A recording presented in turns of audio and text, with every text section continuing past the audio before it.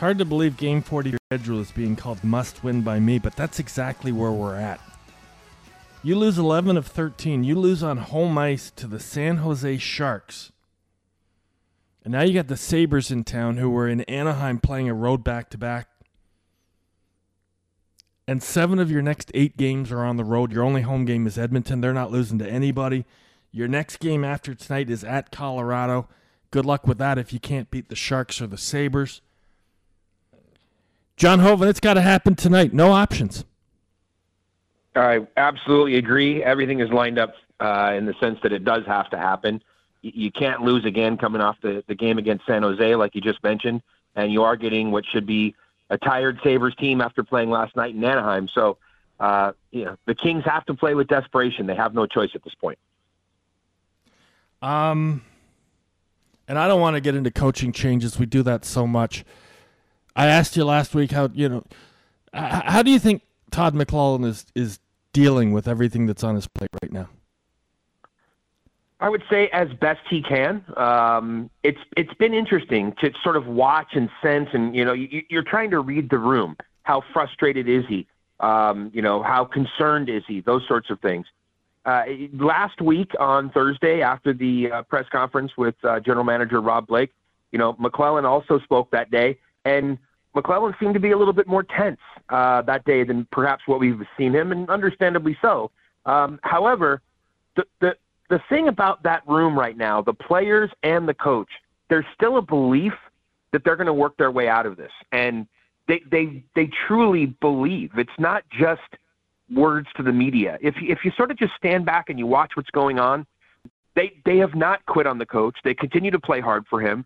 There's a lot of confidence and swagger still in that locker room, even as recently as yesterday. So, a big night coming up tonight for Anze Kopitar. He's going to be celebrated. Perhaps we'll talk about that in a moment. But Todd's, he's trying to weather the storm, and this isn't the first time in his career. When you're a veteran coach and you've been through this type of situation, you know what's coming. You know the questions that are coming.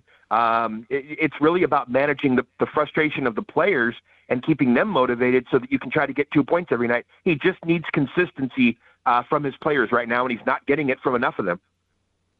So there's a reason I asked you to come on today. The reason is Pierre-Luc Dubois. I threw a little mini tantrum on the air on him yesterday. I let things bother me. I always have. And the other night, I was texting you while you were at the game. It was bothering me. Focusing on him all night. There was no effort there. None whatsoever. And it's inexcusable. And I try not to be hard on players in new environments. I mean, you've got new teammates, new coaches, new system. Getting comfortable integrating yourself can be difficult, and sometimes year one is hard. But there's no excuse for a lack of effort. And it's obviously not just me, because McLellan took him off the ice, and he wasn't getting shifts in the third or overtime as well. And, when you got a $68 million contract, I'm not saying this is a bust yet, but it would be incredibly concerning for me given the commitment you've made to acquire this player. Is his play, in your opinion, you watch every night, is his play defendable at this point? Well, it's less defendable now at the midpoint of the season than it was earlier in the year for some of the reasons that you mentioned. It takes time to adjust. There's new systems. There's new players. You talk about, the players that he was playing with on his line, which were a different caliber of player than what he was used to in both of his 2 previous stops in Columbus and Winnipeg. So there is a lot of adjustment. He's a third-line center. You're asking something different of him than you were before. However, it seemed to kind of reach a crescendo the other night. After the game, McLellan was again asked about him, as he seems to be in every press conference, and he said, look, I need more from Dubois, and I need it now. Like, enough is enough. It's time to get going. And had an opportunity to follow up, sit down, have a one-on-one with Dubois yesterday about this. Just posted the article this morning on Mayor's Manor. And Dubois and McLellan, in my opinion, they're just not on the same page right now. And it's confusing as to why that is exactly. And it's probably more confusing and frustrating to McLellan than anybody, because when I asked him about it, he basically was saying, I'm not sure why there's any sort of a confusion or a misunderstanding or whatever word, insert X word there, because they've had multiple conversations, both in a team environment, one-on-one. It's not just about the conversations with Todd. It's also the assistant coaches, the videos that they've done, all that sort of stuff. But yet when you talk to Dubois, when I talk to Dubois at least, He's like, hey, look, this is fairly normal. This is fairly common. I went through the same thing in Winnipeg. I went back and looked at the stats. He's almost identical at the exact number of games to his first points, that is, through the same number of games, his first year in Winnipeg. So maybe it just takes him a different amount of time to adjust than maybe it would some other players. On the ice, though, the optics sometimes aren't good. You watch the hustle or the lack of hustle, and that's what creates the concern. I said this to you before, though, Boom. It's just like with the overall club. What's going to solve things for the Kings? Winning solves everything. And if Pierre-Luc Dubois can find a way to bury the puck, score some goals, get some juice going, then all of this sort of starts to melt away.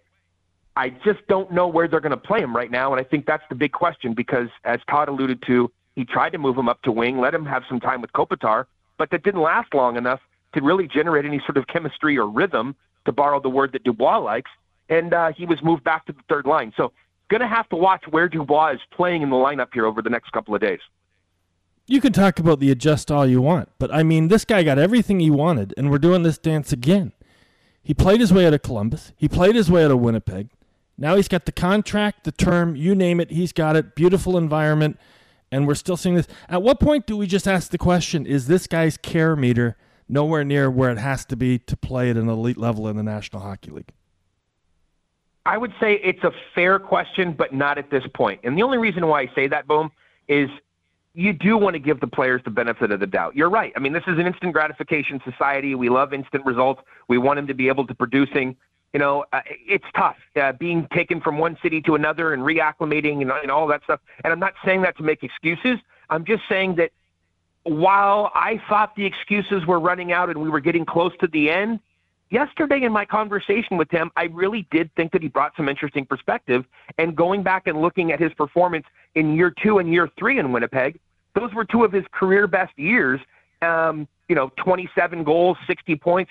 They came after that 1 year of adjustment. So maybe that's what it is. And so, he's under contract for a long time. So, at the midway point of the first season, I'm not really ready to write the final story. At the end of the day, he was hired for 2 reasons. 1, game 83 and beyond, and 2, to have some center depth once Anze Kopitar retires. We're still 2.5 seasons away from Anze Kopitar potentially retiring. Who knows? Maybe he signs another contract, but potentially retiring. And game 83 is still 40-plus games away. So we'll have to wait and see what happens in the postseason. And maybe that's where Dubois rises to the occasion and becomes the player that everybody expected him to be when he arrived here last summer. Before I let you go, let's get this last one out because it's real important relative to tonight. You talked about him trying a new assignment. What do you think I watched in the third period on Monday night? Because twice they had to come back and tie games up. It involved getting Byfield back on the top line, which worked. He scored a goal. But it basically involved eliminating 2 lines. McLellan just flipped the Kopitar line and the Danault line over and over again for almost the entirety of the period. Now, there's an urgency there. You're trying to catch up against the Sharks and win an important hockey game. But what could we see this evening if things don't start well? Well, 2 things. 1, the shortening of the bench, like you talked about, because it's been something that any veteran coach, including McLellan, tends to go to in these type of high urgency situations, shortening of the bench, whether it's the defensive pairings or whether it's the forwards. And the second thing is mixing and matching and trying different things. That's the other thing, is that Todd has been much more open to, by necessity, of course, here over the last month or so, he's been much more open to trying things where earlier in the year when everything was rolling, you just kind of keep things moving along.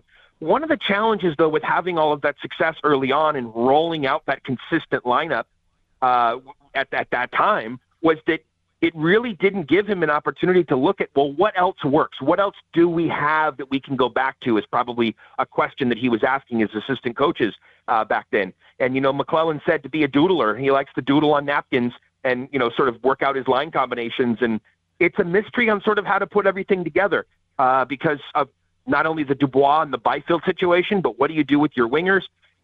Arthur Kaliev has been largely benched here as a healthy scratch over the last couple of games. Most likely won't get into the game tonight as well. We'll have to see what shakes out at morning skate here in the next few minutes. But, you have you have a rookie playing alongside Dubois when he's the third-line center, and then you have, what I would call non-productive goal scorers, even though they're responsible players playing alongside of Dubois on the other wing most nights. So how do you really, quote-unquote, get him going from a point production standpoint when you're not surrounding him with those players? And you really can't wait for Victor Arvidsson to come back in, another month or so. You need to see something before then. So, boom.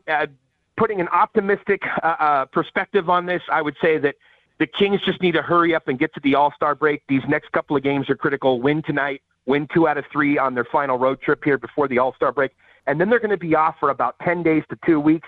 It should give everybody a chance to breathe, relax, and also provide clarity because, sleep and rest it can give people a clearer mind, whether that's a player or whether it's the coaching and management staff as well. The better part of me thinks PLD's going to score tonight just because he has to. It's like put up night. But we'll see. He gave me no reason the other night, that's for sure. I'm looking forward to the game, though. Thanks for the time, John. Appreciate it. Hey, boom. Don't be so angry at the game tonight, though. Enjoy the moment. Anze Kopitar, who should be a much bigger star on the national level, is going to be celebrated. He still has a few years left in the tank, and he's one of the NHL's true treasures, one of the best 200-foot players in the game. Is his dog still around? Goosel, is he still with us? Absolutely. We'll have to see if he makes an appearance tonight with his family on the ice. But, everything's great in the Kopitar world. All right. Thanks, buddy. Okay, All right, see you, boom.